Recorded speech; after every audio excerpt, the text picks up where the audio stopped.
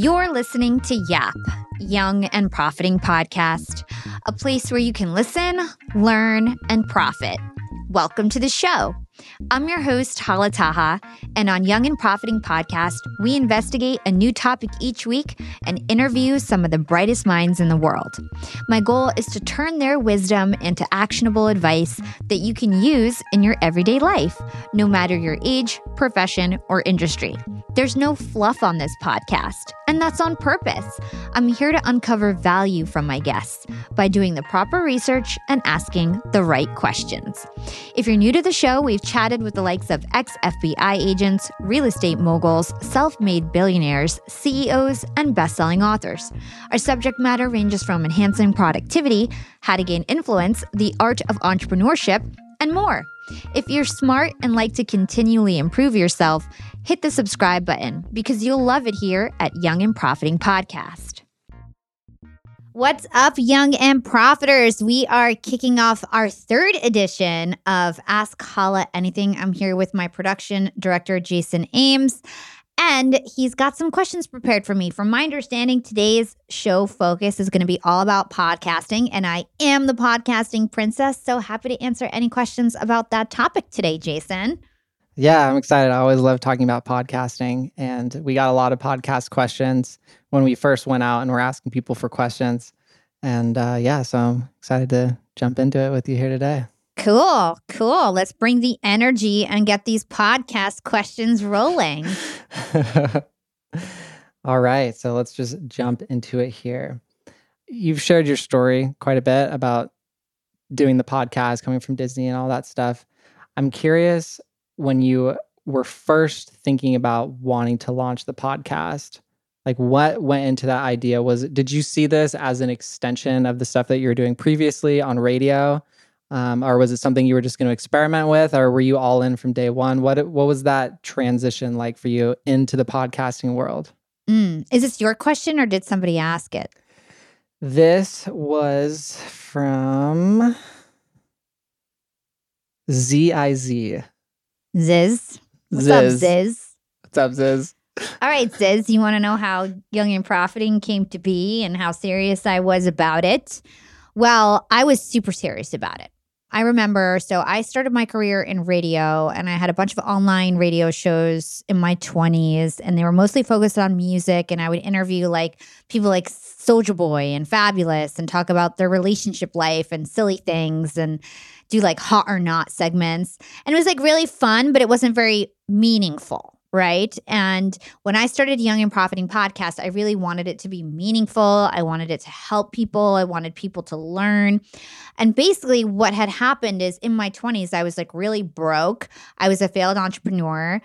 I was trying a lot of stuff and getting a lot of experiences, but not really making a lot of money. And then finally, I got a corporate job at Hewlett Packard and I started making my first six figures. I got promoted one after the next in terms of my career climbing the corporate ladder. And I started doing really well, and I started kind of having all this extra time at work because I was crushing my job. I was already there for like 4 years, and I felt bored. And actually what had happened is I was running a side hustle within Hewlett Packard, and that's what actually triggered me to start the podcast. So I was doing this thing called the Young Employee Network. I was president of it for 2 years. It took up a lot of my time. Then I was the recruitment chair of the Global Young Employee Network, running like 7,000 young employees at Hewlett Packard. Then I was supposed to be president of that organization, and they didn't give me the role. In fact, they didn't even put me on the board. So I found myself with like 5 hours of free time a day because I used to do my job in 4 hours and then run the Young Employee Network in the other 4 hours I was at work. And so all of a sudden I had all this free time and I felt bored, and I felt like, well, if I can't be the voice of the 7,000 young employees at Hewlett Packard like I thought I was going to be, I'm going to be the voice of 7 million people all over the world and use my previous skills to launch Young and Profiting Podcast. So I remember it was New Year's it was turning 2018, and we were I was at Hewlett Packard. We were having like a party before break. We always go on break for like 10 days when I worked in corporate for Christmas break. And we were doing New Year's resolutions. And I remember going around the room, and this was January or December of 2017. And people were like, what is your New Year's resolution? And I remember telling everyone, I'm going to launch a podcast over break. I thought it would take 10 days. And it didn't, obviously. And I took it very seriously, though. And I started on break working on my podcast, and I didn't end up launching until April of 2018. But from that whole time, I was super consistent in planning my show. And then I launched my LinkedIn profile and the podcast at the same time. And really everything took off pretty much right away. I mean, like, especially for podcasts at that time, I was getting a lot of super fans. I was getting downloads. Probably the first month I got like 4,000 downloads a month, which for a new podcast is great. And then it was like steady. And then 2 years into it, we really blew up. So in terms of the question, was I really serious about it? Yes. Was I really intentional about it? Yes. Did that answer the question? Yeah. I have some follow-up questions to that. So to me, having launched like quite a few podcasts, your launch was definitely a success, right? Like you were able to get fairly big name people early on, and 4,000 downloads in your first month. That's really good for most people. What do you think it was that you did differently that enabled you to have that kind of early success?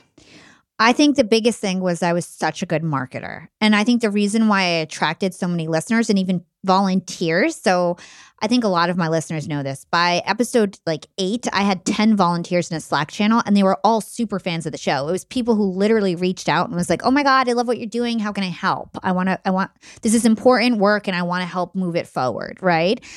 And so I feel like I was so digitally savvy at the time. So this is 5 years ago. I was video editing. I was making audiograms. I was putting out content that really stood out on social media and just going the extra mile. And then also I was just really scrappy and action oriented. So I remember emailing my favorite author of all time, Dr. Jack Schaefer. When I first had my first episode, I knew it was going to be about first impressions, right? I thought that was such a cute idea for the first episode, first impressions. They'll do an episode, and I targeted 20 authors, and they were all top people. I started from the top. And I remember I emailed them, and I also sent them a LinkedIn message, and I told them about my track record. So I didn't have the downloads. I didn't even have a live podcast yet, but I was like, listen, I used to have a blog. I was one of the most popular entertainment sites. I've had online radio shows previous to this. I've been in corporate and have not done this for 4 years, but I know all the elements to this. I'm going to promote it super hard. Like, take a chance on me. I think you won't regret it. And I put out those solicits, and I asked 20 people who were experts in first impressions and human behavior to be on my podcast. And 2 people said yes, Dr. Jack Schaefer and Dory Clark, and they were both on my first episode. But 18 people said no. But here's the thing. I kept reaching for the top. I never was like, well, 18 people said no, so I'm going to start like lowering my expectations. No. By episode 5, I had David Allen, huge guy. 23, I had Chris Voss, right? 32, I had Stephen Kotler. I just kept leveling up. And then that helped me get names bigger and bigger, easier, because I could be like, oh, Chris Voss came on, David Allen came on. And, at the time, there wasn't that much competition, especially from a young girl doing a business podcast. And so it was pretty easy to land guests. It's harder now, surprisingly. Yeah, good stuff in there. One thing that stood out to me was just the volume and like the ratio of reaching out to 20 people and getting 2 people to accept that. And I think it's easy to feel frustrated in the beginning when you're getting those no's and people feel like it's not working, when in reality, they just need to increase volume, right? Like it could work. It's just they're not doing enough outreach. Or change the messaging. I mean, we do this all the time at Yap. I'll do we do campaigns all the time, whether that's to get sponsors, whether that's to get guest clients. And if we get no bites, my immediate thing is, who are we targeting and what is the messaging? And oftentimes, the person who we're targeting is wrong, or the messaging doesn't align with the person who we're targeting. So everything needs to be right in order for it to work. And getting 2 yeses out of 20 is actually great.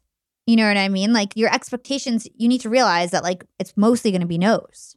Yeah, and something to keep in mind there too is it's like a lot of those are going to be no's and it has nothing to do with you.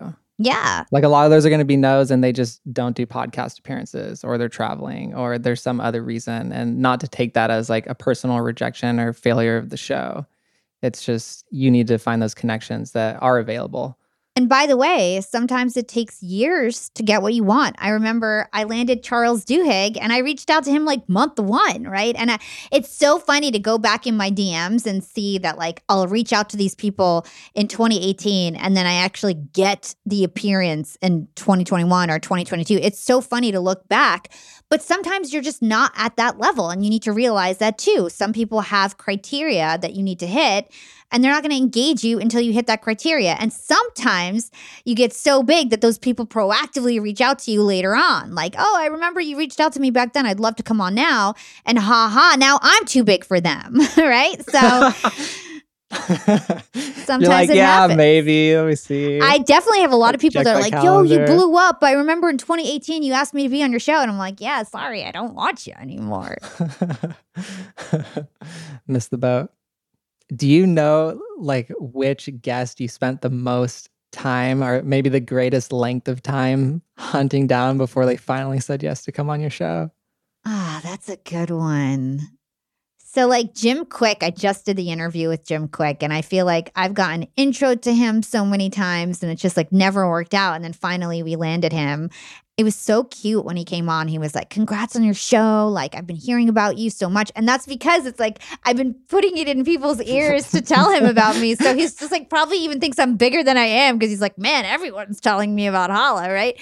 So I don't have like a clear example of like somebody that I really targeted, but I can give you examples of like the types of scrappiness and like how like cutthroat I can be. I remember I saw Matthew McConaughey get interviewed on LinkedIn by this girl who didn't even have a podcast. She just had like a LinkedIn Live and my LinkedIn was like double her size. And I'm like, how the heck did she get Matthew McConaughey and why is he going on this show that's not even a real podcast? He probably thinks it's a real podcast, but really it's just a live show. So I sent him an email. I found the contacts for his team.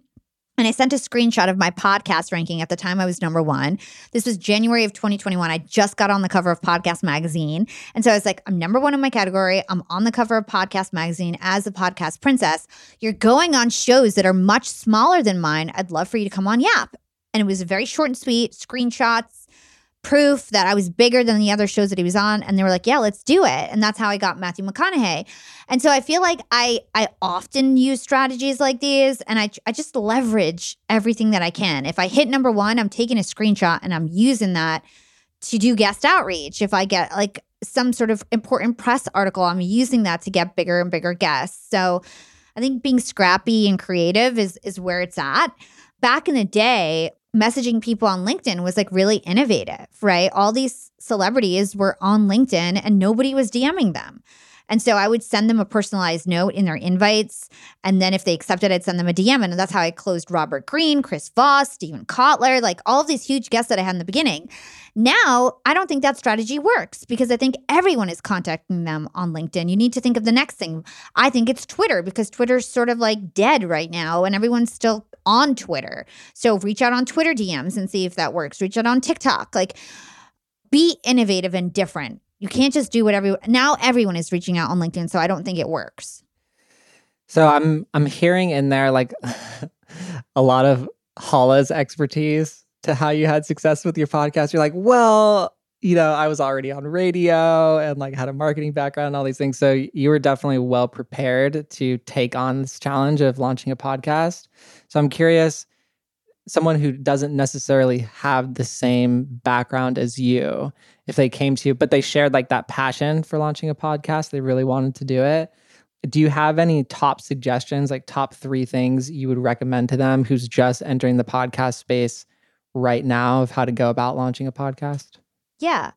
First of all, I'll say that I took a 4-year hiatus in radio. So when I started again, I was really rough. I remember listening back and being like, wow, I need to better pronounce my words. So one tip off the bat for any new podcasters is that you need to over exaggerate how you move your mouth if you want to be super clear in what you're saying.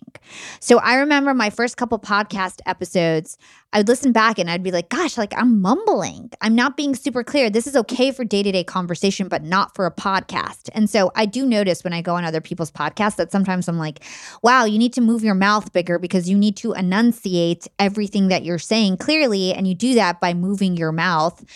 like overdoing it. You know what I mean? So you can be super clear. So that's one tip off the bat. Listen to what you sound like on a recording, and maybe you need to slow down your pace. Maybe you need to speak louder. Maybe you need to position your mic differently. And maybe you need to pay attention to your ums and your uhs and your likes and your nos, right? So just being a better speaker comes with practice reps and paying attention and being conscious of the things that you're not the best at, and then figuring out solutions to help counteract those negative things, right? So one, listen to yourself, make sure you sound professional and super clear, because people don't like to listen to people who are hard to understand. You know, it's just not a great listening experience, and people are going to avoid your show for that reason. So I think speaking clearly, I think understanding your strengths and weaknesses when it comes to marketing. So I think everybody should learn how to use something like Canva, right? So Canva was a tool that even 5 years ago I used. They don't sponsor me or anything, surprisingly, but I would highly recommend learning how to make graphics on Canva, taking a few courses on design and understanding what good design looks like, being a little bit thoughtful about the types of content that you're putting out there and how to make it look professional and polished. In terms of videos, I used to leverage things like Headliner. It's an app back in the day before I had a professional video team. And that really helped me. Also, potentially outsourcing if you can afford it, especially international resources can be quite affordable, even at a part-time scale. So really thinking about your marketing plan and what you're good and not good at, and leaning into that, because there's no point to put out a podcast that you're not promoting. It's a waste of time. And too many people, I think, are doing that. They're putting out episodes that nobody's listening to. And some of them have these shows for years and people don't listen to them.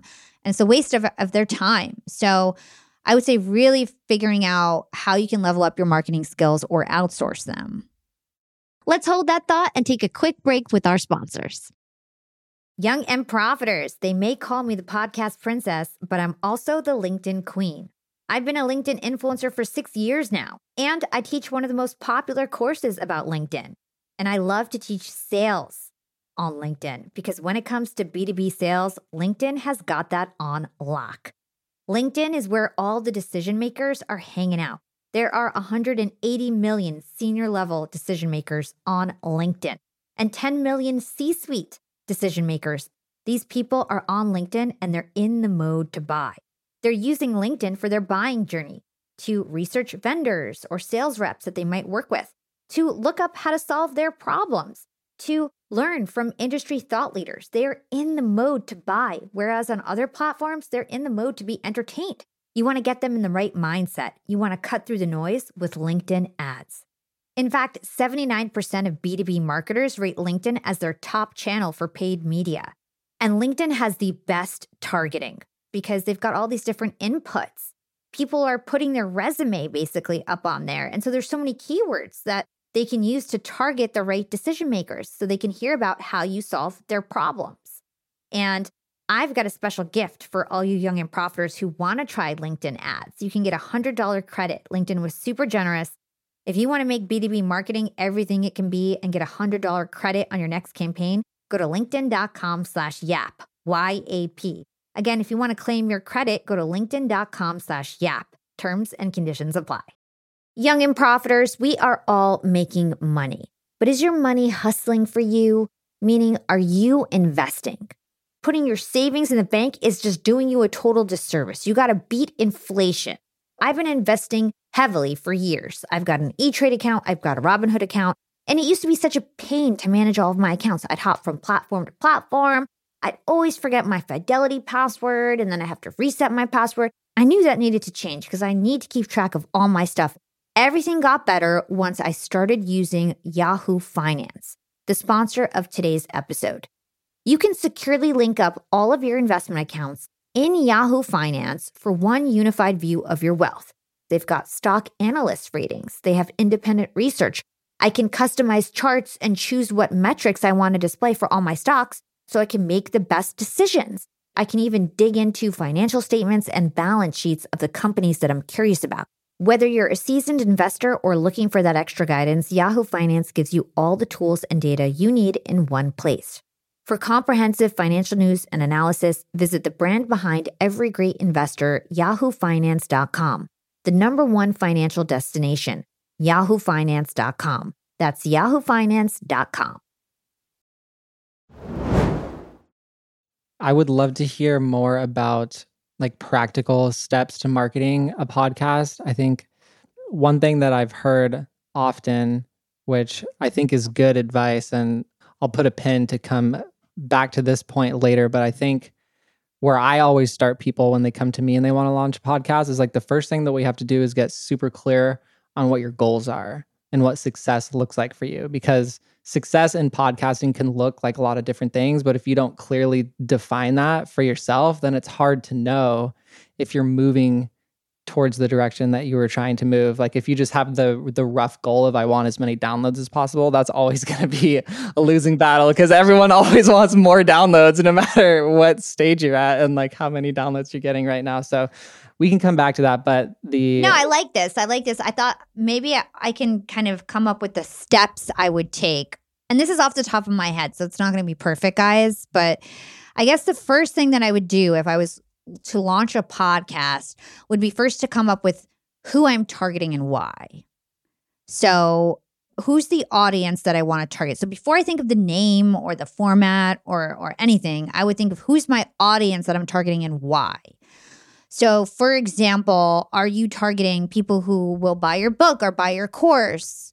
Or are you targeting women or men or millennials or Gen Z? Like who's your actual target audience? And then think about, how am I going to generate ROI from this show, or do I care to generate ROI from this show? So for me, when I launched Young and Profiting Podcast, I was getting paid over 6 figures, not even 30 years old, at a corporate marketing job. I didn't care to make money. And I think that's actually what attracted so many listeners to me, because it wasn't about the money. It was about giving value to the world. I literally thought I would never make money on my show, and I didn't care about making money on my show.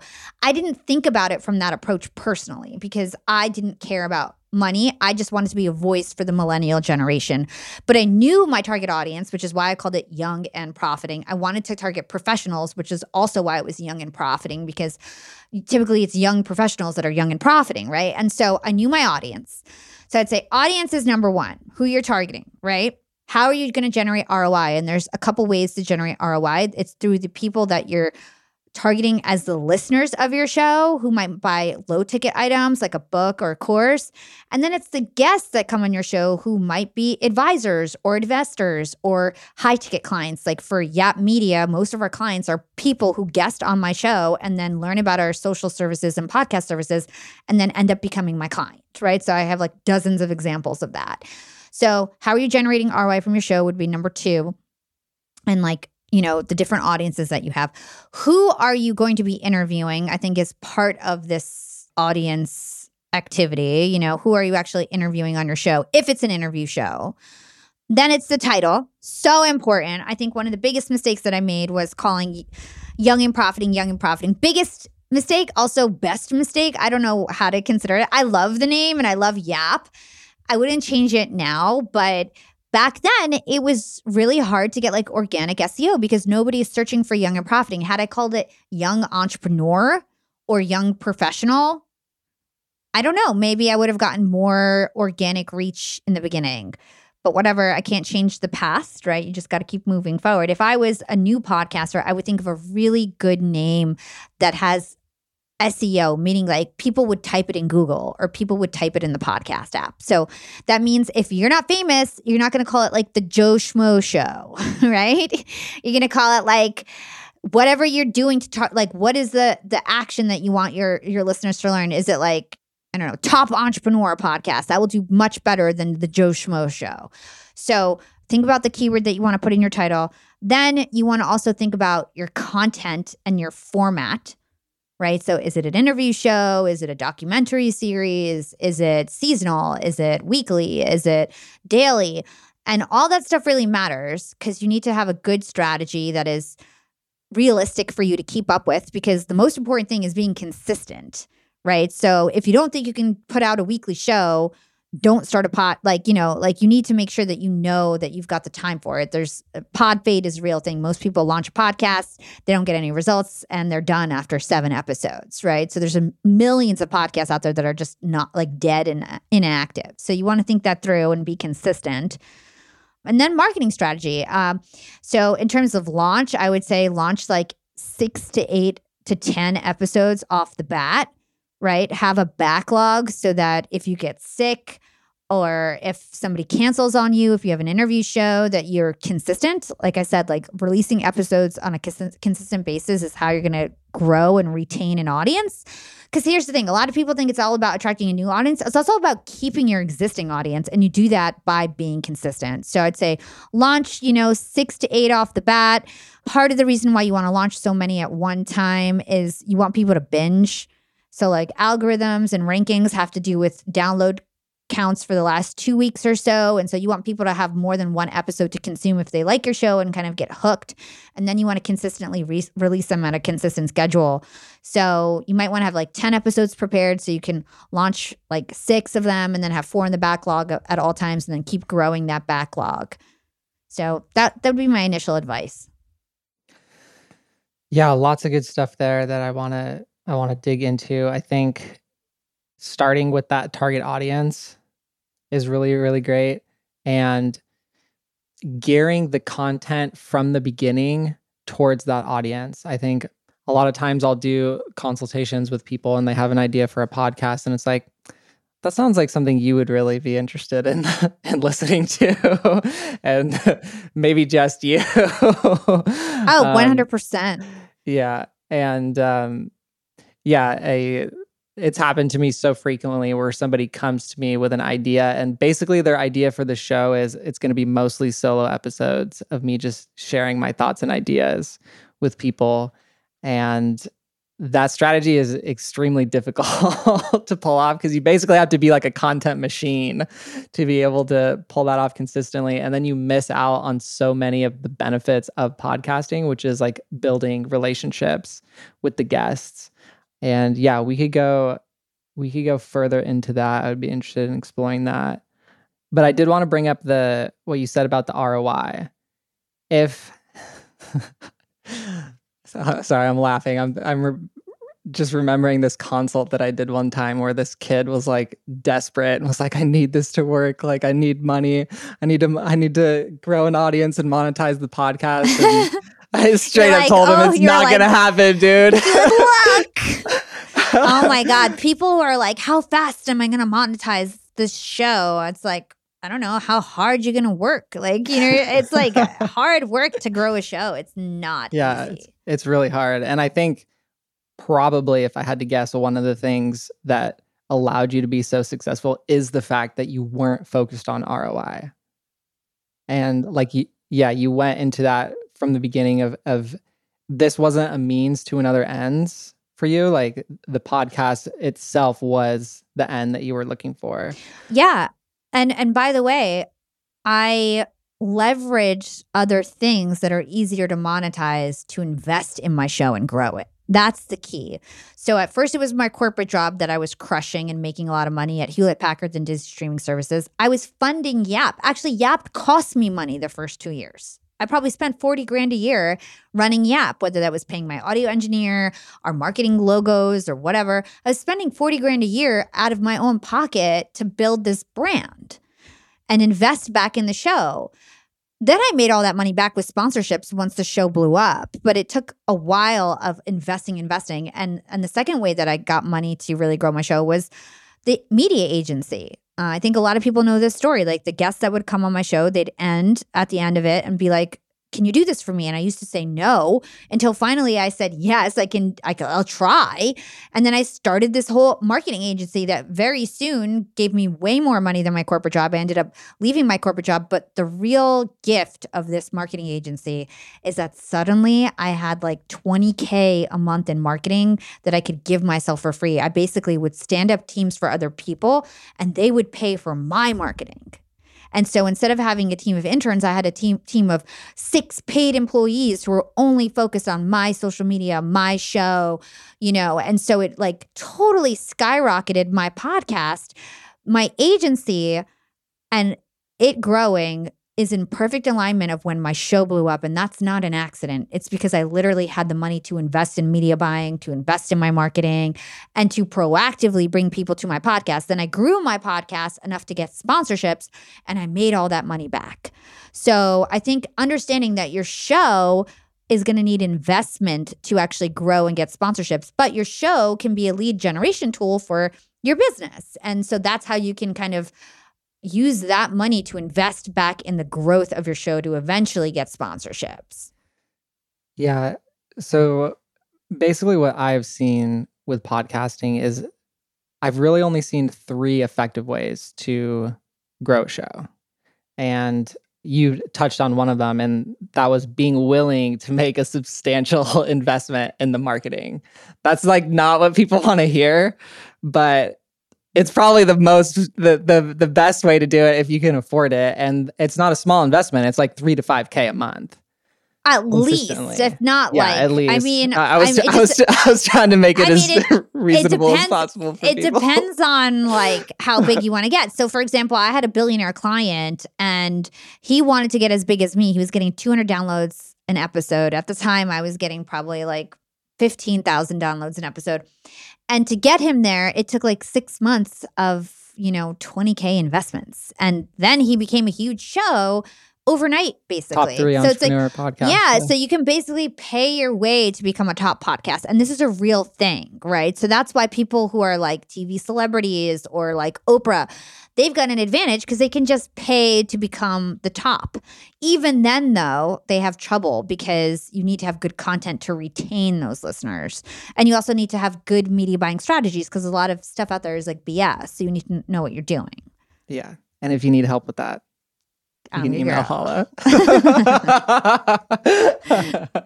Yeah. So the 3 different ways. One, being willing to make a substantial investment. You touched on a second one there, which is correlated with that other one, which is to already have a large engaged audience. Yeah. Even then, though, it's very hard to pull people from social to your podcast. So you need a strategy to actually funnel people to your podcast that's effective. Usually that's the DMs. Mm-hmm. Yeah. And then the third one, which is probably the hardest one, is to have a niche podcast on a hot topic that is searchable. Yep. So a great example, millennial investor, right? So millennial investor so this is he's been on my podcast. I think his name is Robert Leonard, right? And he's part of this. He had one slight advantage. He's part of the Investors Network or some sort of network that was already really popular. But essentially, he has done no marketing. He has no social media following, but his podcast name is Millennial Investor. And apparently people search for that. And so he has a show basically as big as mine and has done no investment because he just had a really good name, really good niche, and he owns that niche. Yeah, and we've definitely seen that even within our network. Like we have the Murdoch Family Murders podcast, and it's a very niche topic. Like they're following a current event that's happening right now. And like if you search Murdoch Family Murders, their podcast comes up. It's like one of the first thing that comes up. Yeah. So it's like a super hot news story right now. And so there's only one other podcast that talks about that. So it's like one or the other is where you're going to get your fix if you want like a true crime story about the Murdoch Family Murders. So that's a great example. And they're crushing. Their show's doing better than mine right now. It's like we're always in the chart. We're always in like the megaphone account like, wait, what the heck? How are they doing this good? Another example of that, one of my favorite examples is from Eric Jacobson, who owns a podcasting PR company called Lemon Pie. And their podcast is called Brands That Podcast. And their target audience, guess who it is? Brands That Podcast? Brands That Podcast. Do they do good? Yeah, they crush. They do really good. Their clients are like FreshBooks and Four Sigmatic, like the mushroom tea company and cool company. They used to do, I met with Eric because they used to do podcast production, and we've met a couple times talking about podcast production, but they decided it was too much of a headache. They just do PR now. Oh, cool. Yeah. Yeah, I'm with them. It is a headache. I mean, it's way better, honestly. Like, we've been doing this a while. Agency life is not the best model. Like, it's just not the best model. It's based on talents, based on who's working for you at that moment, based on the client relationship and what the client is like. Sometimes some people are just never happy, and like that's just a very thankless thing to have to deal with when people like they just put their problems on you. It's a very like person to person thing. And for me, I'm way more into like recruiting podcasts that are already producing their own shows and helping them monetize and grow, because that's like more win-win. It's like I make you money, you make me money, everyone's happy, rather than an agency where it's like we do your work for you and it's a little bit thankless because they might not see the ROI directly, and then it's just, it's a little bit more messy and slow growth. I like fast scaling things, like our podcast network is very fast scaling.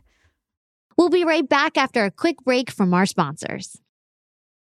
Young and Profiters, I'm about to be jet setting all over the world. I'm going to London, Cancun, New Orleans, and New York to speak. I'm going to be up there with the bright lights, and I want to be spiffy. I want to look fresh. And so I'm going on a big shopping spree. I got to get clothes. I got to get hair stuff, skincare stuff, makeup. But I'm not going to feel guilty about this shopping spree because Rakuten's Big Give Week is back. Rakuten is the shopping platform for savvy savers. From May 6th to May 13th, they're having their biggest cashback event of the year. I'm talking about 15% cashback at hundreds of stores with additional cashback bonuses. And they've got so many stores participating in their Big Give Week. So when it comes to clothes, I'm looking at Splendid and Good American.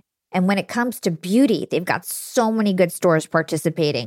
They've got Ulta, Fenty, Bobbi Brown, Blue Mercury, and all the products that we love. Now we can get cash back. It's like getting a discount on the stuff you're going to buy anyway. It's absolutely amazing. They even have travel brands, so that's going to be super convenient for me with all my upcoming trips. Expedia, Hotels.com. You can get deals on everything from electronics to home goods to travel and beauty. Young and Profiters, you're going to want to grab this limited time deal with both hands. You get high cashback rates for only 8 days. So hurry. Membership is free, and when you sign up and shop today, you get an extra 10% cashback boost. That's an extra 10% cashback on top of the 15% cashback. You won't see higher cashback rates than these. Go to Rakuten.com or download the Rakuten app at Rakuten. Shoppers get it. Young and Profiters, Yap Media is growing so fast. I have 10 open roles just this month. In the past, it would take me so long to find hires. I have to go on all these different job sites. I have to create my own skills assessments. That's why I let Indeed do a lot of this heavy lifting for me. Indeed is the powerful hiring platform where I can attract, interview, and hire all in one place. Indeed has things like skills assessments, where when we have specific roles, we can find an assessment that matches that role and we can make sure they have the skills that we need. Then I can focus on culture fit. I can make sure they're scrappy enough and are obsessed with excellence and do all the things that we need to do for them to fit in at Yap. And Indeed streamlines hiring with powerful tools like Instant Match. An Instant Match basically matches you with candidates as soon as you put up a job post with people who are qualified right away. It's instant. And the best part is it gets better as you use it. So now when I use Indeed, especially when I'm hiring for similar roles, I get people right away where they know that I'm going to like the candidates because they can see what my preferences were in the past. It gets better as you use it. According to US Indeed data, the moment Indeed sponsors a job, over 80% of employers get candidates whose resumes are a perfect match for the position. It's like waving a magic wand that gets better as you use it. So I love using Indeed. We've found a lot of our A players on there. Join more than 3 million businesses worldwide who count on Indeed to hire their next superstar like we do at Yap Media. Start hiring now with a $75 sponsored job credit to upgrade your job post at Indeed.com/profiting. Offer is good for a limited time. Claim your $75 sponsored job credit at Indeed.com/profiting. Again, that's Indeed.com/profiting. And support the show by saying you heard about it on Young and Profiting Podcast. Again, it's Indeed.com/profiting to get your $75 credit. Terms and conditions apply. Need to hire? You need Indeed. Young and Profiters, as you may know, I launched my LinkedIn Secrets Masterclass a little bit over a year ago. It was my first course. And so far, I've generated well over $500,000. And the best part is, I didn't have to figure out how to set up my mastermind subscriptions, how to do abandoned cart targeting, and all of that tech geeky stuff. I just left that all to Shopify. Shopify is the global commerce platform that helps you sell at every stage of your business. And if you're in that I need to sell more with less stage, Shopify Magic is your AI superpowered sidekick ready to whip up captivating content that converts. And it doesn't matter if you're selling digital products or vegan cosmetics. Shopify helps you sell anything, anywhere, from their all-in-one e-commerce platform to their in-person POS system. Stop those online window shoppers in their tracks and turn them into loyal customers with the internet's best converting checkout. I'm talking 36% better on average compared to the other options out there. It's no wonder Shopify powers 10% of all e-commerce in the US, including huge global brands like Allbirds and Thrive Cosmetics. It took me a day to set up my Shopify store. I set up chat, took 2 minutes, and I was done. 1 month from thinking of the idea to implementation, a year later, I've made $500,000 on the idea. That's what it takes in 2024, just a good idea, and then utilizing a platform like Shopify that can help you make it a reality. There is no excuse these days. If you've got a good business idea and you think you'll be a good entrepreneur, you don't have to wait any longer. You don't have to be super techie, and you never have to worry about figuring it out on your own. Shopify's award-winning help is there to support your success every step of the way. Sign up for a $1 per month trial period at shopify.com/profiting. That's all lowercase. Go to shopify.com/profiting now to grow your business no matter what stage you're in. Shopify.com/profiting. All right, let's see what else we've got here. Okay, so you touched on some things.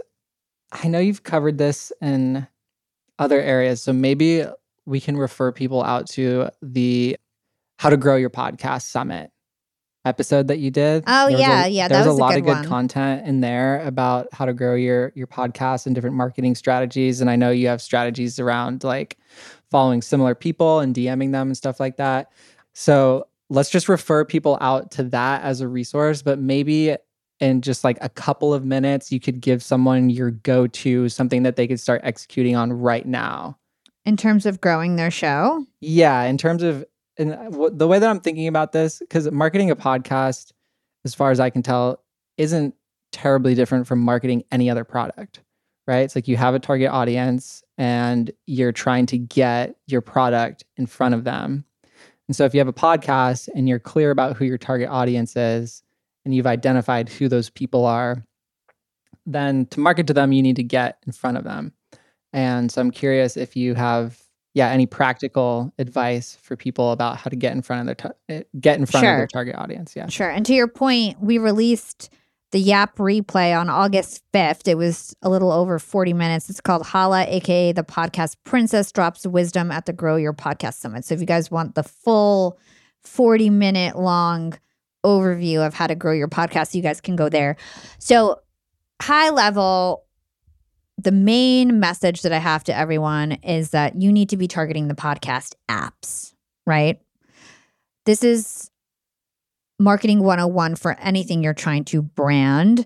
You need to communicate and be visible where your target audience is hanging out. And for podcasts, that's in the apps. So the average person has like 7 podcasts in their rotation, and you want to be one of those 7. And the other person on the street probably doesn't even listen to podcasts, or they watch on YouTube, or they don't even understand how to use podcasts. What I'm trying to say is a lot of people on the internet aren't even podcast listeners. And so when you're putting out social media posts or email blasts or a website, it's like deaf ears, because those people aren't actually your target, because many of them do not listen to podcasts religiously, let alone podcasts in your niche or whatever it is. So be visible in the podcast apps. What does that mean? Number 1, it means guesting on other shows. Part of my job as a host and CEO now is guesting on other shows, because you know what? A lot of those people who hear me on other shows, by the way, you're probably listening in and came to my show because you heard me on another show, I would say 50% of the time. So guesting on other shows, in particular, shows that fit your niche. So one of the first things that I would do if I was trying to grow my show is I would go on Chartable and I would navigate to my category and I would see the top 200 podcasts, and I would try to find out their contact information on Instagram or email, ask them if they want to do a swap, right? And a lot of the times you might have to pay for it if you have a way smaller podcast, right? You might have to pay to get on their show, but it would be worth it because you would be getting new listeners that you would otherwise have to acquire through other advertising means. So again, it's investing in yourself. If you have a show that has, maybe you have some sort of leverage, maybe you have an email list, maybe you have a big social presence where even if you don't get a lot of downloads, you could be like, hey, I'd love to do a swap. Although we don't have the same amount of downloads, I have, a huge Instagram presence and I'll do X amount of posts for you and promote it for a whole month or whatever it is. And you might get some bites and help grow your show that way, right? So being scrappy and creative in that way. The other way that's sort of similar is doing a commercial on podcasts in your niche. So you can either go through an ad agency like AdvertiseCast if you've got money, and you can be like, hey, I want all the marketing shows because I have a new marketing show coming out and I want to do a marketing commercial on these marketing shows. And they'll give you a rate based on downloads. It's usually based on CPM, cost per 1,000 downloads. And so it might cost $500 to do a commercial on a big marketing podcast, or maybe $1,000. And you can track that in Chartable using smart promos. And you can see how many people went and actually downloaded your podcast as a result of that commercial. So monitoring it and tracking it is really important. I think that's probably level 2 in terms of advancement. But commercials, the other thing, commercials that are interesting would be commercial impression swaps. Jason, are you familiar with this? Yeah. Yeah. So it's like basically if you're a smaller podcaster and you approach a podcaster like me, let's say I'm getting more than 100,000 a month, but let's say for this conversation, I'm getting 100,000 downloads a month and you're getting 10,000 downloads a month. You would do 10 commercials for my one and we would just track that. And that's called a commercial impression-based swap. The last way that you can be visible in the apps is actually advertising with the different players. So there's about 70 players out there and all of them have different advertising opportunities. Maybe they send a push notification to their users. Maybe it's a banner within their apps, but you can make your podcast visible in those apps. And that works best usually if you have a broad audience. So like my podcast does really well because we have a pretty broad audience. But if you're just talking about like pets or something, it might not be the best place for you to promote. You're better off targeting the pet niche podcasts. Random, I know. I always say real estate, and I was like, I don't want to use real estate. I was thinking about a podcast that's just about parakeets. Is there one? About pets? No, I don't know if there's one, but I was thinking of like super niche in the pet world. And the thing is, if you're that niche, like people that love parakeets will probably find you. So long as your SEO is all right. You could sell really well to those 10 people. Yeah. Okay. Last questions for you here. What would you do differently launching your podcast now that you've learned everything that you've learned over the last couple of years? Would you do anything differently? Well, I made a few mistakes when I launched my podcast, or like things that could have been improved. First of all, the name, like I already talked about, Young and Profiting wasn't searchable. I also did some really stupid things. One of the reasons why my Apple, I feel like, took a long time to grow. So like for context, I'm really huge on a lot of apps. Like I have 260,000 subscribers on Castbox and like 3 million downloads. And I have all these different players. I have thousands of followers. Apple is pretty slow. And that's because I was kind of deprioritized in the algorithm because I like fell for some promo guy from Bangladesh who like did promo on my show and promised me that I'd be like top 1 on iTunes or whatever. This was like 5 years ago.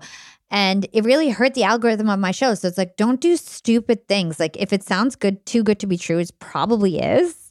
And so I remember my show was being recommended with shows that were nothing like mine. And I got no SEO within Apple for so long. So to this day, I'm hurting. By the way, if you want to support me, drop me an Apple Podcast review, because to this day, I'm still not that huge on Apple. I think it's going to really take off in the next year or so. It already is, but that really hurt me. So it's like, don't do stupid things like working with promoters who say they're going to, bring you to number 1, because it's usually like bots or like really unethical ways. Like you want real listeners, right? Like there's no point to get like bloated downloads. It's not sustainable and it doesn't actually help you in the long run. It hurts you in the long run. So don't do stupid promo things like I did. The other thing is in the beginning, I wasn't consistent in terms of the frequency. I remember I had a very complex episode format. I would interview multiple people, then chop that up and then narrate in between. I do that now, but now I have a team, and it's interviews that I've done in the past that we kind of chop up and retroactively do this. But back then I had no team. It was by myself, and I was doing all these interviews at once, and I was sort of new to this because I had taken a 4-year hiatus, and it would take me a month to put out an episode. And then I finally realized I needed to change my format, because if I wanted to compete with other podcasters, I needed to be putting out at least 2 a month and then eventually 4 a month. And so that was a mistake, like starting too complex and not really thinking through if that was sustainable. And would I be able to create a backlog and do this all on my own? And like, did I have the right resources to start such an ambitious project? I don't regret it though, because people were hooked on my first and second episodes because they were so good and different. But like in terms of sustainability, I did have to switch gears after, like, by episode 4, I was already just doing the one-on-one interviews that I'm known for now. So I had to pivot that pretty quickly, and things did take off significantly once I put out more episodes. What else would I have done differently? I think at the beginning, my colors were too bland. We went with like a very plain, like muted green and black. Things really took off when I changed my branding to more like neon bright colors that aligned with my target audience. So I think like thinking through the branding a bit more and not and realizing that like standing out is better than, you know, looking cute or what I personally like. It's better to actually stand out. Yeah, I think I would just emphasize one of those points, just keeping it simple and sustainable, because you have to be consistent, and podcasting, it's a long-term game. And so you got to do something that works for you. And it's kind of what I was alluding to earlier. And like, are you going to strategize every single week for new solo stuff where you're solely responsible for all of the content? Or are you going to just find great guests who are going to bring the great content to your show, and then you have the opportunity to build those relationships? So yeah, I would say if you're thinking about launching a podcast and you haven't done it yet, focus on doing as large a volume of as much work as you possibly can, and get as many interviews done as you can. That's how you're going to improve. I always hear the difference between, you know, your first episode that you record, probably not going to be the first episode that you post, if you even post that episode. Usually takes people, depends on the talent of the person, but it can take as many 10 episodes for people to really be comfortable. So do a huge volume of work. You don't need to buy a bunch of stuff to start a podcast or to launch a podcast. Guys, I interviewed Matthew McConaughey in my mom's basement. All right. I wasn't broke at the time, but still, it was my mom's basement with like a little webcam and like, you know, $200 mic. Yeah. And you don't need fancy equipment. We typically recommend, you know, like a $70 microphone, either the Samsung Q2U or the ATR 2100. We like the Samsung for men and the ATR for women, but it's like simple and cheap and plugs right in, and you just got to learn how to mic it properly. And yeah, record a bunch of episodes, load them up into Descript. It's a free program you can download where you can listen back. And yeah, once you get some experience and you really decide you want to go all in on stuff, then you can start trying to figure out all the other pieces of like getting the artwork and the service provider and an editor and all those other things. But just get started, do as much as you can, and that's how you'll learn. Yeah. And I would say the other thing, like to that point, is really absorb yourself. If you're going to take on a podcast, there's a lot of competition right now. Absorb yourself in the industry. Like sign up to Pod News, which is like the podcast email newsletter that every major podcaster is reading every day, you know, just to stay abreast of the news. Really look into like different marketing strategies, like read every single article, and then eventually try to find a mentor, somebody who's like at my level or whatever, who can really help guide you. But once you've already done enough work where you're kind of eligible to be that person's mentor, you know, because I'm not going to help somebody who hasn't even done the work for themselves. But when I meet podcasters that I'm like, wow, this person has a lot of potential and seems to know a lot, I want to help them be better because I see potential in them. So I would say that's a key too. Jason, one thing that I noticed is that we didn't really shout out many of the people who asked these questions. So like, who asked some questions today? Let's shout them out. My apologies, everybody. God, Jason, how could you? Sleep it on that. Yeah, we have Antonio, Zaptia. We have Brian Williams, Scott Sealer, ZIZ. ZZ. ZZ. I like ZZ. Bill Plunk and Benjamin Castaneda. Thanks, guys. All Yeah, men, thank you, right? everyone. So many male listeners of Young and Profiting Podcast. I am so unique. It is not normal for a girl to have all these male listeners, but I guess I'm bringing that masculine energy to all you guys. Still embracing my femininity. So that's awesome. And then, something that's like, I guess new news is that I did shut down my text community. And so we don't have that anymore. And the reason why is because I have a really global audience, and a lot of my global audience kept complaining that they weren't a part of that community. And I felt like it was alienating my audience. And then I also felt like a lot of the messages were just creepy and not productive. I got a lot of feet messages and like some weird pictures on it. So it's like, I feel like things just got a little weird. And I just feel like there might be other ways for you guys to get in touch with me that's not necessarily the text community right now. I might resurrect it. If you guys like really hate that I shut it down, let me know. I'd love your feedback. We can easily turn it back on if you guys want it. So let me know. Give me that feedback. But I think the best way to send in your questions would be to DM us. I've got a team that's constantly in my DMs, and I'm also in my DMs. So DM me on Instagram, Twitter, TikTok at Yap with Hala. Also LinkedIn, search for my name. It's Hala Taha. Again, that's Yap, YAP with Hala on Instagram. That's probably where most of you will catch me. Is that good for you, Jason? Are you good with them texting in their questions on Instagram? Yeah. DMs work great. We can collect them from there. And I think we covered a lot of ground. Yeah. Good luck to all you podcasters out there, and, wishing you the best from the Podcast Princess. Yeah, send us your success stories. Well, I would love to just see progress updates from people who are working on podcasts and launching stuff. If you're launching a podcast, DM Hala. Let us know what your podcast is so we can check it out. There were a couple messages of people saying, I just launched a podcast or whatever, but they didn't leave their names, and I wanted to check them out and see how they were doing. So. And if you enjoyed this show, again, like you guys heard my story about Apple Podcasts and how I made that boo-boo when I was a baby podcaster. Help me. Drop us a 5-star review on Apple Podcasts or a comment on your favorite podcast platform. And don't forget, we're now on YouTube. So my YouTube channel is like on fire and popping right now. I think I have almost 13,000 subscribers. Doesn't sound like a lot, but it kind of grew overnight, it seems like. So really excited about that. Shout out to my YouTube team, and hope you guys check us out there too. Bye, guys.